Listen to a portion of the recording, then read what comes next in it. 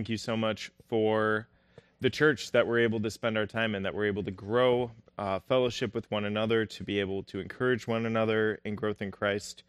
I ask that you help us to continue in our individual processes of growing as we're trying to learn to depend upon you more and more, to depend upon your provision in every moment, especially in the midst of all the trials and tribulations we're going through. I ask that you help us to really, truly understand the sustenance that you give us and have already provided for us so that we can better trust you in the future. I pray for this, and I also ask that you be with us in our study today as we're looking at yet another controversial subject relating to the rapture. And I ask that you really guide us and give us a heightened level of discernment as we're looking at this. In Jesus' name, amen. Well, good morning, everybody. So just as a reminder, just to kind of lay the groundwork for where we were just looking at, we spent quite a bit of time looking at what the New Testament has to say about this doctrine of imminency. Now, this doctrine being a term that we have come up with in the past few hundred years to explain a phenomenon in the early church, where the early church had an eager, expectant understanding that the Lord could come back at any moment. We saw that through the life of the apostles, the life of Peter, looking forward in their ministries, and we saw that continued after. We actually see that in the book of 1 John, which was written after the destruction of Jerusalem sometime in the mid-90s, which, again, is pretty late in early church history as far as the dates that we know that these books were written. And so as we're looking at that, we still see that they're expecting the Lord to come, and this idea of expectation goes from the Thessalonian believers, from the Galatians, all the way until what we would consider to be the end of the canonical period in which we get our New Testament. So we try to explain that and elaborate on what that actually was by looking at the New Testament to see what the New Testament had to say about that. And we spent quite a bit of time exegeting that text in summation form just so we'd be able to come to a common biblical conclusion about what the New Testament had to say. What did we come away with? We came away with this idea that the New Testament, the apostles, as they're writing in the New Testament, had an eager expectation that the Lord could come back at any moment for his church. Hence the doctrine of imminency. Now, we looked at all of the opposing arguments that I felt were noteworthy. We're going to touch on a few more as we get into individual belief systems that are specific to each individual belief system, like post-tribulationalism, pre-wrath, mid-trib, all of these other ones, because they each have their own individual arguments. A lot of them share a lot of these arguments. In fact, pretty much every single one of the alternative perspectives takes that first argument. Some of them take the second one. Everybody in the post-trib group takes the third one. So, we've already done a lot of the groundwork to look into post-tribulationalism and all these other ones. All these other opinions by looking at the general arguments against our position. Now, again, I think these are the better arguments that would contend with what we believe to be a natural, organic, native meaning of the text as it pertains to the rapture. So that's the reason that we went through the general arguments. It was to kind of not over-dramatize and marginalize all of these arguments that were against this, but rather we wanted to heed those concerns because some of them were valid concerns. Because, again, I haven't been wrong since the last time I was wrong, right? So we're all going to have these opinions that are going to be corrected as we define a more biblical understanding of the text. Now, we believe, because the New Testament says it, that there's going to be a rapture. We believe that this rapture is going to be before the tribulational period because there are promises preventing us from entering the tribulational period. Promises of exemption from the time of the wrath of God. So because we have those promises, not general guidelines, promises, we choose to trust those promises. And the weed work and all of the minutia gets figured out in the details. So that's what we're working on, is all of those little smaller details as they pertain to this argument. So why do we believe as we're about to interact with the post-trib group today, why do we believe in a pre-tribulational rapture? Well, we believe that the description in 1 Thessalonians and the book of John, the Gospel of John, and 1 Corinthians give us this idea of the rapture. We believe in 1 Thessalonians chapter 1 and 5, as well as Revelation chapter 3, that we're exempt from the time of the wrath of God. And we believe from looking at all of the texts pertaining to the coming of the Lord in the New Testament, which we looked at, none of them describe a set of events that need to precede that. The only apparent, I'm saying that on purpose, apparent exception to that would be Matthew 24, as it relates to the coming of the Lord. But it's not talking about the rapture, it's talking about the second coming. That's the reason we spent all that time looking at the distinctions and differences between the two ideas. So we actually believe that there is going to be a pre-tribulation rapture. We are both premillennial in the fact that we believe that Jesus will come before the millennium, but we're also pre-tribulational in the fact that we believe he is going to return before the tribulation, specifically for the rapture of the church. So there are 4 opinions. I would hesitate to call them alternative theories, but these are alternative lines of thought as they pertain to the rapture of the church. There are other ones that are scattered out there who would say that they didn't align with any of these or ours, but these are the 4 that we're going to be looking at for the remainder of this study. So the first one that we're looking at is this idea of the post-tribulational rapture. This is the idea that Jesus is going to come after the tribulational period. The partial rapture theory, I almost didn't put it up here, because if you know anything about the partial rapture theory, we'll get into that later. It's basically the idea that if you're not living, it's like lordship salvation infused on eschatology. If you're not walking with the Lord and staying in fellowship with him, when the rapture takes place, you as a Christian might not go. You might be stuck for the tribulational period. So the mid-trib is pretty self-explanatory. Abomination of desolation, boom, right? Pre-wrath rapture is a little bit more intricate. The reason I put it at the end is because even though I vehemently disagree with their presupposition, which is that the tribulational period is not entirely in itself the wrath of God, they would align closest with the dispensationalist line of viewpoint. They believe in the distinction between Israel and the church.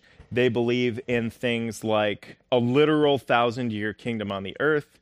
They believe in literal interpretation. And they make a couple exceptions there that we're going to be looking into when we get to that point. I'm actually looking forward to that portion. So post-trib is a little bit less fun, but that's why I shouldn't say that, because we might have people that listen online. One of the things we have to kind of keep in mind as we're looking at these different viewpoints is pretty simple. Post-trib rapture perspective is probably, according to the known historical documents we have of early church history, the predominant viewpoint of the church in the history of the church. You're going to have people like pre-wrath who would disagree with that. They believe that even the apostles were pre-wrath. We're also pre-wrath. We just don't agree with the definition that hides behind the label of pre-wrath. But, as we're looking at this, just kind of keep in mind that this is an important subject. We've already talked about why it's important. It's always connected to godly living in the New Testament, both the rapture and the references to the coming of the Lord. But this is also something we kind of have to give them a little bit of grace on, because as we look at the post-trib viewpoint and the people that propagate this viewpoint, what you're going to find is that they make very simple, I would consider exegetical mistakes, but I will defend that when we get to that point. Like Matthew 24, the gathering of the elect and things like that. They look at the gathering of the elect as the gathering of the elect, like us, the church, the people of God. And you'll notice that they're very specific in all of their writings to not refer to the church as it pertains to a distinction between the church and Israel. They refer to the church and Israel as the people of God. Yeah, Nancy. Okay, so the question is, can we connect denominations with the post-trib group? I'd say you can. It's pretty popular in Reformed circles. So in a lot of Reformed churches, you're going to have people that believe in the post-trib group. Yes, there are people who are Baptist who are also in this post-trib group. There are also people who are Baptists that are in the post-millennial group, which is slightly different from amillennialism. But in any case, yeah, you're going to have different denominations that would kind of focus more on that. But the thing about Baptist churches, and there are reasons we're not a Baptist church, but Baptist churches in general, you actually have people from pretty much every part of the viewpoint spectrum. You're going to have people from every single one of these viewpoints, sometimes even in the same church, in the church leadership, because they don't think of it as critical of an issue as we think of it as. Now they would disagree with that. They would say that it is in fact a critical issue. We're just wrong. But just something to kind of keep in mind as we're looking at this. We have to give people grace because they don't necessarily have the same foundation for proper biblical study that we have been blessed to be able to have under Kurt and his teaching. So that's just something to kind of keep in mind as we're looking at these different viewpoints, is that they might not have the same background. Here's another example. So as we're looking at, let's just say you're on an island. I always make this example when it pertains to Calvinism. If you are on an island and all you have is a Bible, you're not going to walk away believing in Calvinism. You're not going to walk away believing in the 5 points of Calvinism, that God predestines only a certain few into salvation. You're not going to believe that just reading the Bible. You have to have some Calvinist over your shoulder guiding you through the different examples to come to that conclusion. If you don't have a good biblical foundation for biblical distinctions for the church versus Israel, if you're not like John Nelson Darby, who was injured and lying in bed and had nothing better to do than study the Bible, you might not come away with the same viewpoints. You might not see the rapture as being distinct from the second coming. You might not. I believe it's pretty obvious in the text because I've spent a lot of time studying it. You probably think it's obvious because you've studied it and you knew it was there. There are a lot of people, especially as we're going to see in the post-trib group, that don't see the rapture distinct from the second coming because they don't have that biblical foundation for those distinctions. So if you didn't really truly, if you started your theological journey and your walk with the Lord reading, let's say the book of James, your idea of soteriology is going to be different than if you started it with the Gospel of John. It's why when somebody's wanting to be saved, I don't guide them to the book of James, because what is the book of James about? Is it about salvation? What's it about? It's about sanctification. It's about how you walk in light of the fact that you're saved. So again, you have to keep that foundation intact in order to build off of it. And they don't necessarily have that. So let's look at we're going to look at a few things as it pertains to the post-trib group, and we're going to we'll adjust it accordingly as we move forward, but this is going to be the basic outline of how we're going to be looking at this. So we're going to look at the biblical basis, like how do they actually come to their conclusion that there's only one, as they argue, there's only one second coming, right? We don't actually believe the rapture is a coming or a second coming of the Lord. We actually believe it is an appearing of the Lord where we go to him. He comes, but he doesn't come to the earth. The first coming, one of the main characteristics of that coming is that he was physically, bodily on the earth. The second coming is going to be exactly the same in that respect. The coming for the rapture, he doesn't even come to the earth. We appear to him in the clouds. That's the promise that we're given. So anyway, what is the biblical basis for their timing of the rapture? Next, how do they support that position? Because every single verse that we give you, we don't give that verse in absence or separated from the rest of the text. We look at it in light of all of the text. That's why we spent so long looking at all of those different verses. So next, how do they handle our timing passages? Now, just so you're aware, when I talk about timing passages, what I'm talking about are the passages that we have that we're privy to that relate to the timing of the rapture. So what has to happen first? Nothing. What can't happen? Tribulational period before we get raptured. So how do they handle those passages? That's going to be one of the things we look at this morning if we have enough time. And next, our analysis of that position in light of Scripture. So we having looked at what they believe, having looked at the reasons why they believe it, having interacted with those reasons, how does it measure with what we know in light of Scripture? So that's really what we're trying to accomplish here. So, initial thoughts.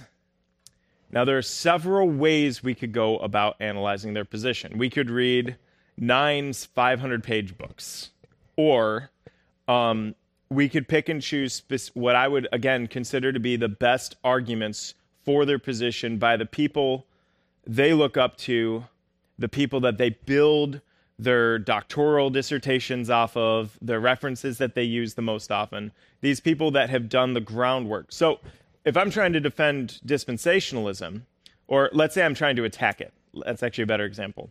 Let's say I'm trying to attack dispensationalism. Who do I go to? Well, I could go to Darby, and I could lie about his entire upbringing because I don't know anything. Or I could talk about Charles Ryrie, because Charles Ryrie is really the person who wrote what most people would consider to be the greatest work on the subject of dispensationalism in the last century. So I'd probably go after him. I'd probably use his opinions. Now, Ryrie, if you've ever read Ryrie at length, is very good at presenting an opinion in light of a lot of Scripture. So, and what's more is that in certain points where he can't be adamant, he becomes slightly ambiguous for a good reason, because there are going to be objections, and his goal is to show people a biblical foundation for understanding the differences and distinctions between the ages or the economies of God. And he wants to keep them reading the book so that they actually get that biblical understanding. He doesn't want them throwing the book in the trash. So anyway, I would go after him. So that's kind of what we're doing here. We're not going after anybody per se, but what we are is we're going to these people that I would consider to be probably the best examples of propagators of this position. Because we don't want to misrepresent them. We're trying to search for understanding. We want to understand what they think so that we can interact with it. We're not just trying to bash them. If you want that, there are people on YouTube who do just that. We're not looking to do that, because what does the New Testament tell us about unity in the church? We're supposed to search for unity. There are going to be times where we could draw a distinction and make a mountain out of a molehill on every single little issue, but that wouldn't accomplish unity, which would then dissuade us and separate us from our goal in Christ, which is to do what? To train saints in righteousness, give them a biblical understanding, give them the armor of God so that they understand how to interact with a sinful world in light of the fact that they've been saved, and then equip them to go out to be used by God to save those people so that that process may repeat. And there are micro reasons for that too, like being aware that the coming of the Lord could happen at any moment, so we ought to actually do that, right? So we don't want to divide on those issues and then make it so that there's no groundwork to actually accomplish the goal God gave us. So that being said, monologue over. Well, that monologue over. I have another one planned. So, so really what we want to do is we want to weigh their theological perspective against the canon of Scripture. And that's, the word for canon, just so you're aware, it means measuring line. So when we talk about weighing something against the measuring line of Scripture, that's what we're talking about. We're talking about seeing how it actually aligns with the majority of Scripture. There's not a single theological viewpoint, where is it, that doesn't have questions, that doesn't have spots where, I'm not 100% sure about A, B, C, or D. Okay, you're never going to come to a theological viewpoint on almost any subject, right? Because there are exceptions to that, where we are 100% sure in every possible avenue of that particular subject that we're 100% right. So that being said, we just kind of have to keep that in mind. It's important to be humble too as we're observing their thoughts in light of Scripture. So initial comments that I have on a post-tribulational rapture. Though this isn't the case everywhere, because you're going to have post-trib people who are actually even preterists, interestingly enough. They're primarily premillennial, at least in a traditional sense, in their expectation of eschatology. So what that basically means is that they believe in a lot of the similar things that we believe. Okay, they believe that there is a distinction between Israel and the church. Sometimes, okay, there's a caveat with every single one of these statements. But they also believe that there is going to be, for the most part, again, disclaimers, a 7-year tribulational period, Daniel's 70th week. And after that, they, for the most part, believe there's going to be a millennial kingdom. Now, that's just something to keep in mind because that would put a lot of traditional dispensationalists in a similar group. And you can look them up. There are people from all walks of life that believed in all sorts of things over time. That being said, they will commonly hold to a normative distinction between Israel and the church, though they deny their independence of identity would separate their usefulness and the purpose for the plan of God. We're going to be getting into that idea pretty deeply as we look at their subject, because that really pertains to this transitionary period in the book of Acts. And the basic argument is, well, we all agree that there was a transition, right, between Israel, God just using Israel. Gentiles would have to go into Israel in order to be used by him. And this idea of Israel being transitioned into this idea of the church, where we see that the partition was broken down in Ephesians chapter 2 and 3, and they're one in Christ in terms of their ability to come before the Father. So they look at that transitionary period. Who was God using? Was he using Jews or was he using Gentiles? He's using both. So that's their basic argument, is, well, he was using both of them during this transitory time period. So why can't he use both of them during the transitory time period between the church age and the millennial kingdom that we call the 7-year tribulation? So we're going to be looking at that pretty deeply and looking at and weighing that on the basis of Scripture as well. Now, this is going to be the point that makes you kind of wonder if they read a lot of the description we have of the tribulational period in the book of Revelation, because they actually see this time period, this time of Jacob's trouble, this 7-year tribulation, as a time period in which Christians are protected from the wrath of God. Now, interestingly enough, I would wonder how that even happens, because what do we have in the book of Revelation? We have all these descriptions of martyrs during the tribulational period. If the stars are falling from heaven, how protected are you? So we're going to be looking at that in a lot more detail, so I'm not going to kind of spoil our fun ahead of time, even though I'm kind of doing that. But these are just some initial comments, initial points of concern or differentiation as we're moving forward. Now, they also see the second coming being an event where Christians who are alive and remain at the end of the tribulation are caught up to be with the Lord and then escort him down to earth, where they will always be with the Lord. Now, this is where their premillennial side kicks in, because they believe that we're escorting him to the kingdom. And so we're going to be looking at the reasons why they believe that. It's actually based upon the Greek form of the words. We're going to be looking at that to see if what they're saying is actually true. But just kind of keep in mind, those are just some initial points. The first question we need to ask on any alternative viewpoint on the rapture is, how do they handle these 3 verses? Because when we're trying to figure out what the rapture is, when we're asking that question, we go to these 3 verses. They go to these 3 as well. So that being said, I have a few quotes that I want to go through, and by that I mean we're probably going to finish just reading quotes because there's so many. But generally speaking, if you're looking for a traditional defense on post-tribulationalism, you will go to either Douglas Moo, who's very good on this subject. He's a propagator of that particular viewpoint. Or you'll go to someone like Robert Gundry, Bob Gundry. He's also very good. He's written some very in-depth books defending the post-tribulation rapture perspective.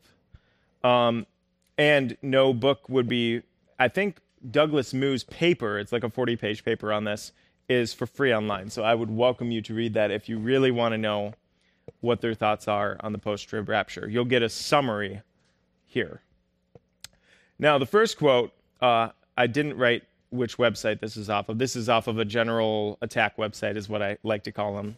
Targeted articles specifically against the pre-trib rapture. And this gentleman, who I apologize for not writing the name up there, said it would be appropriate to begin our study of these texts with what are deemed to be the three principal scriptures revealing the rapture: John 14, 1 Corinthians 15, and 1 Thessalonians 4. That will be our three verses. Since our study of the nature of the trib has revealed nothing that would necessitate the removal of the church during that period, and the important terms used to describe the second advent give no indication that anything other than a post-tribulational event is envisioned, we would expect to find in these texts a clear indications of a pre-tribulational aspect of the Advent, if such an aspect exists. Preston Highlands Baptist Church, on their website that they create for their church members to give them advanced studying type things, says that John 14 verse 3 makes more sense on a post-tribulational understanding. Jesus says, if I go and prepare a place for you, watch really carefully what he does. If I go to prepare a place for you, I will come again and take you to myself, that where I am, you may be also. The pre-trib view takes this to mean that believers will go to heaven with Jesus as soon as Jesus returns. But the idea that believers will go to heaven with Jesus for a short time and then come to the earth with Jesus seems to be stretching what the text teaches. One scholar says the pre-trib interpretation would require us to believe that the church will occupy heavenly mansions for a short period of 7 years, only to vacate them for 1,000 years.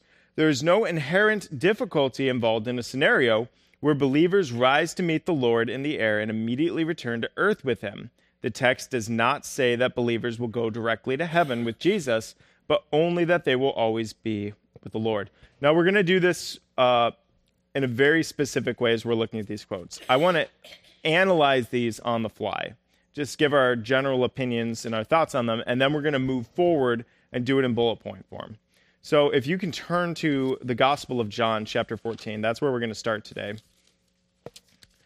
because a couple of those things are really important, and I want us to have a heightened awareness of what they're doing with this text.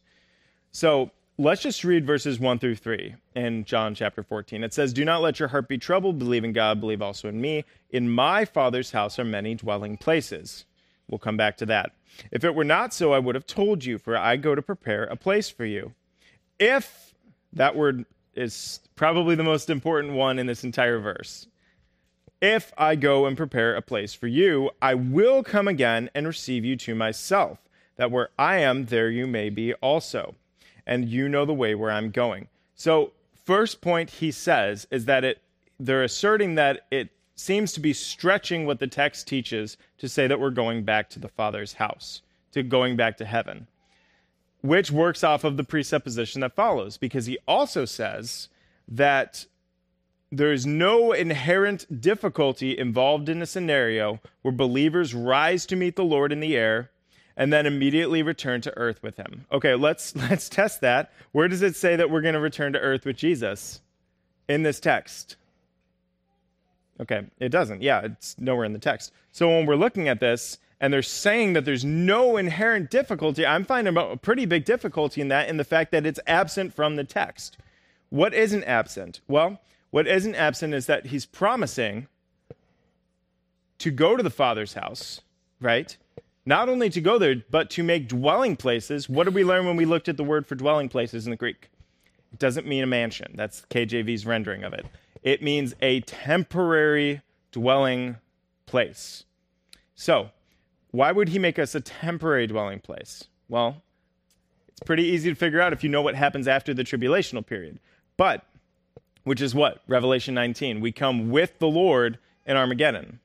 Now, he's saying, if it were not so, I would have told you, for I go to prepare a place for you. So there's actually a specific reason in which he is going, that he's saying. We're not stretching the text. We're just looking at what it's saying.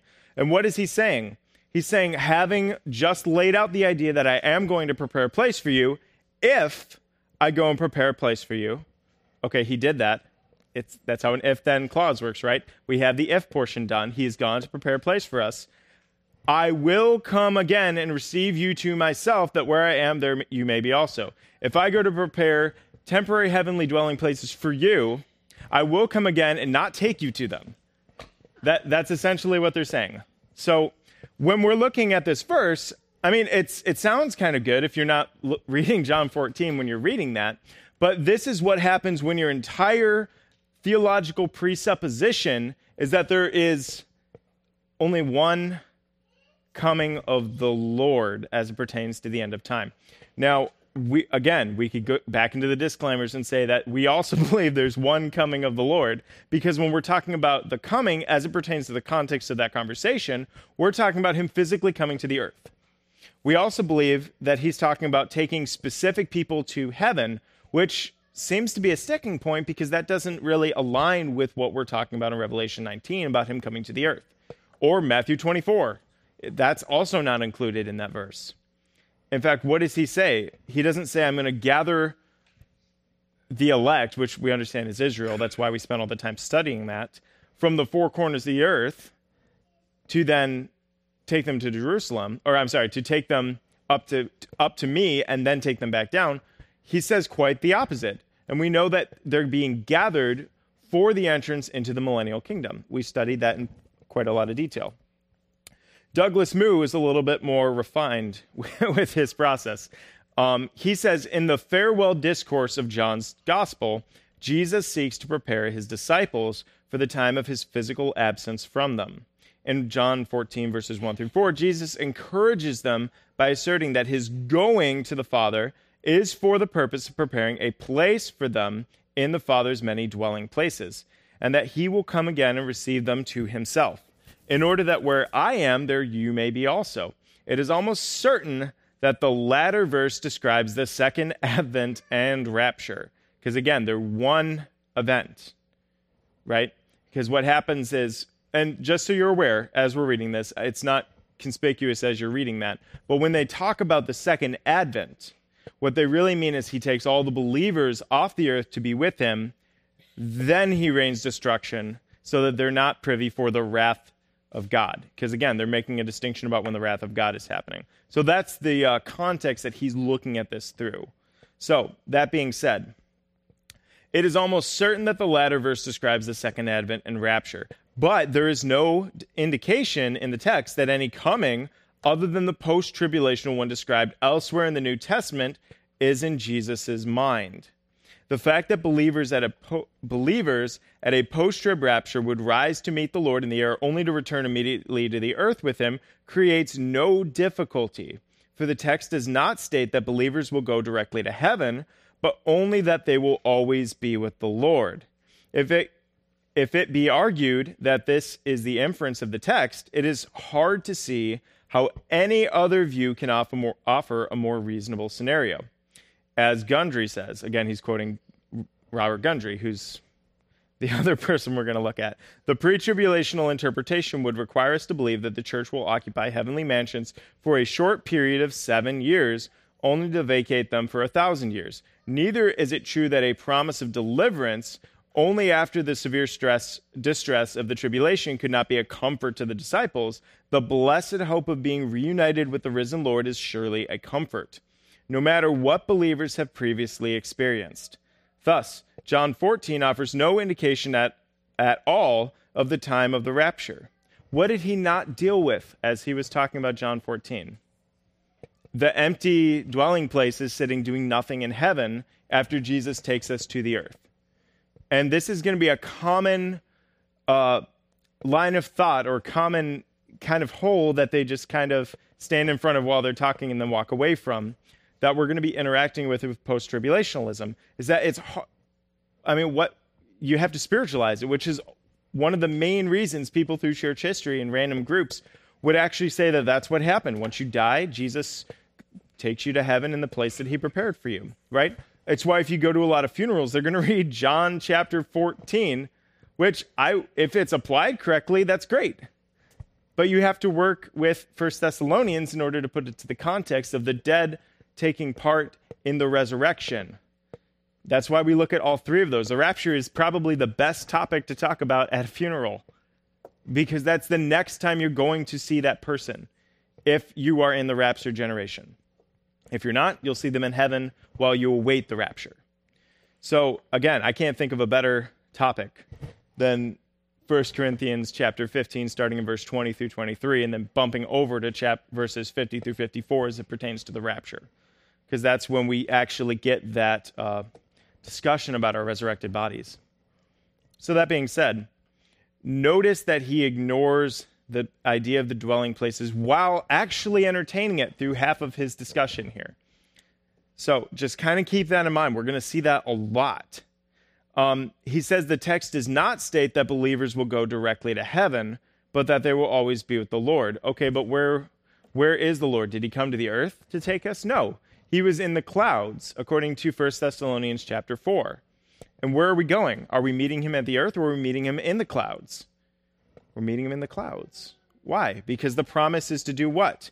In verses 1 through 3. I will come and receive you to myself. Where is myself? In those heavenly dwelling places. That's what he's promising. Again, the fact they also never, ever talk about the fact that these are temporary dwelling places. So when we're looking at this, just kind of keep that in mind. He goes on, and we're going to be looking at Douglas Moo quite a bit. He says in 1 Corinthians 15, so we can actually bump over there.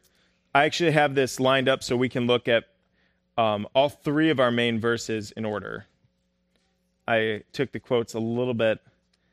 I jumped them around a little bit just so it would be easier for us to follow. 1 Corinthians 15, which is the resurrection chapter of the Bible, is what a lot of people will refer to it as. So we're going to actually be starting in verse 50, making our way to 54. So he says that in 1 Corinthians 15, it is Paul's purpose to indicate how living saints can enter the kingdom at the last day, even though flesh and blood cannot inherit the kingdom of God. To do so, he affirms that while we, believers in general, will not all die, we will be all changed, whether living or dead. That Paul calls this that doesn't make any sense. Paul calls this this transformation a mystery, indicating nothing about who will participate in it. Look at that very closely. He says that Paul calls this transformation a mystery, indicating nothing about who's going to participate in this. Why does he say that? Because if he can make the church not a mystery, unknown people in the Old Testament, then he can actually jump them in with Israel and jump us in the tribulational period because we're the people of God. I'm kind of cheating. I know he does that later in his paper. But just keep in mind, that's the reason he's so specific with his wording here, is because it creates that admission. Is the church a mystery? Yeah, because the church isn't spoken of at all in the Old Testament. The idea of the Gentiles getting blessed is certainly spoken of in the Old Testament, as early as the Abrahamic covenant. Go to Genesis 12, 13, 15, and 17, and 22 if you want to know more about that. That being said, we'll continue. And then he says, and in quoting an Old Testament verse, Isaiah 25, verse 8, with reference to the resurrection of the church saints in this context, Paul may be being important because he can't make this definitively. We'll look at that later. Paul may be indicating his belief that Old Testament saints participate in this change, in this rapture change. Because if you can make the only resurrection to happen being the one of Old Testament saints in the future, then there is no resurrection. There's no point in the rapture before the trib. So just keep that in mind. This is where they're going with their position. And this is why I actually think post-trib is the easiest to argue against. And that's why we're going to be looking at it in detail first. I think it's a stepping stone to looking at the other viewpoints, because it takes us from the end of the trib and works our way back to pre-trib. Again, we'll look at this in a lot more detail later. He says, where were we? Further indication that this transformation involves Old Testament saints and cannot thereby be limited to a separate event for the church saints is found in the reference to the last trumpet.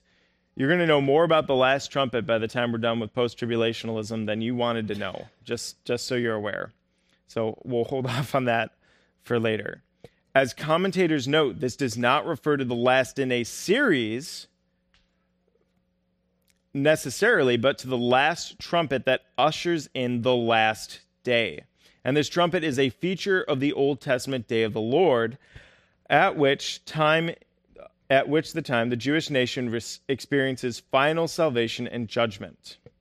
The Isaianic reference is particularly suggestive inasmuch as the sounding of the great trumpet is associated with the gathering up of the Israelites one by one. This is probably a description of the gathering of Israel in preparation for entrance of the millennial kingdom, an event that is always post-tribulational. We agree with that point, right?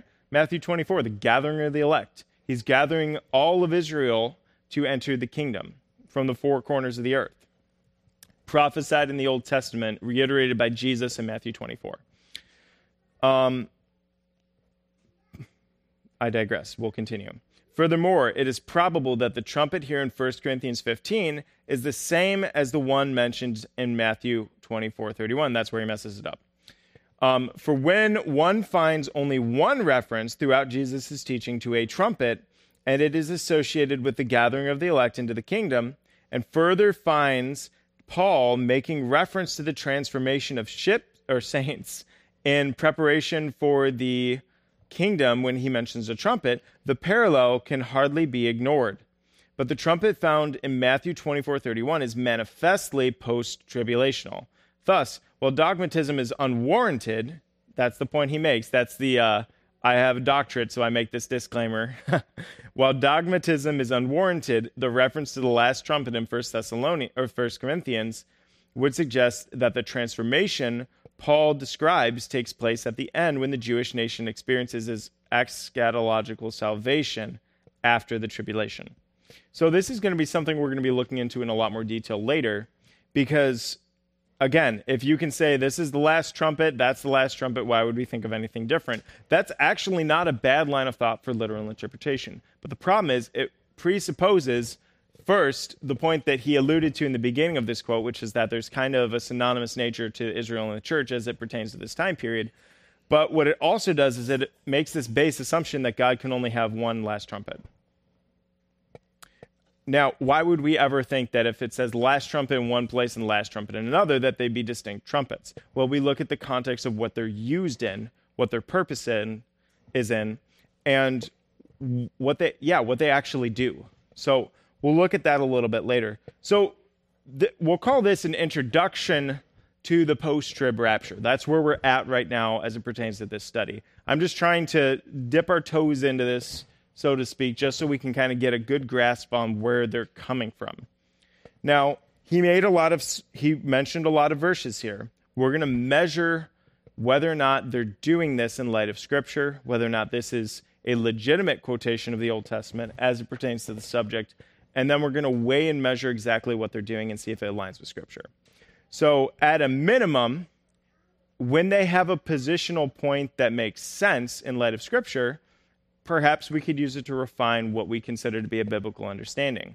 When they're very much in opposition to the basic, literal, contextual, historical method of interpretation, we are going to call them out for that as we move forward.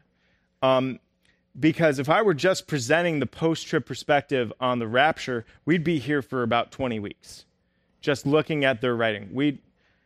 Nobody in this church can handle that. I can't handle that. That's way too much post-trib. So what we're doing instead is I'm giving you certain quotations relating to each of the individual viewpoints just so you can know kind of what they think. Then we're going to look at why they believe them, and then we're going to figure out whether or not they're true. So we're going to end for today there, and it's going to be kind of slow going like this as we ease our way into the subject. But just so you're aware, this is pretty important stuff. I mean, in our normal social circles, we probably don't interact with a lot of post-trib people. For whatever reason, I interact with a lot of them. So I don't know why, but it's valuable for me because it gives me a good perspective on their thought process.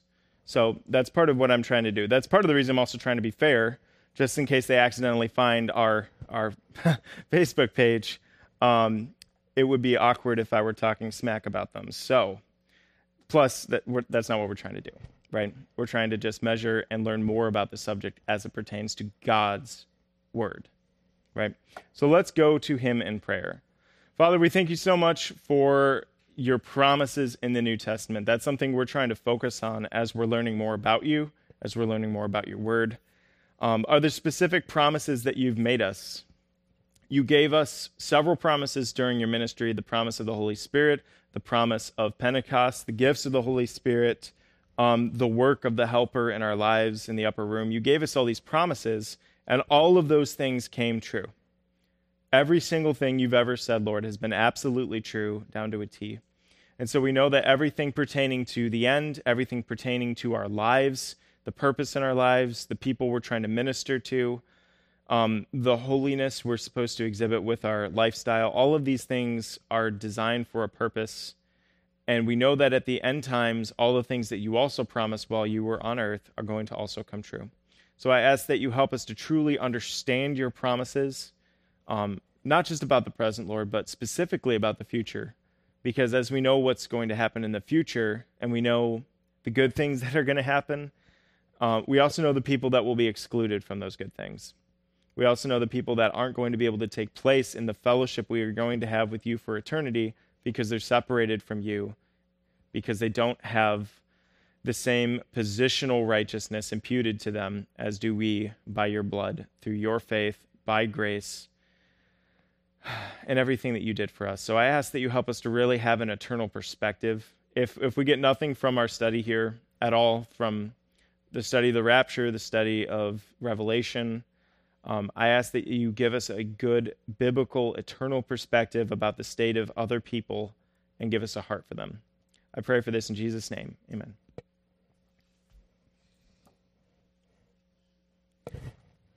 And I have about 15 quotes like that, where that one came from. So I expect there to be no one here next week.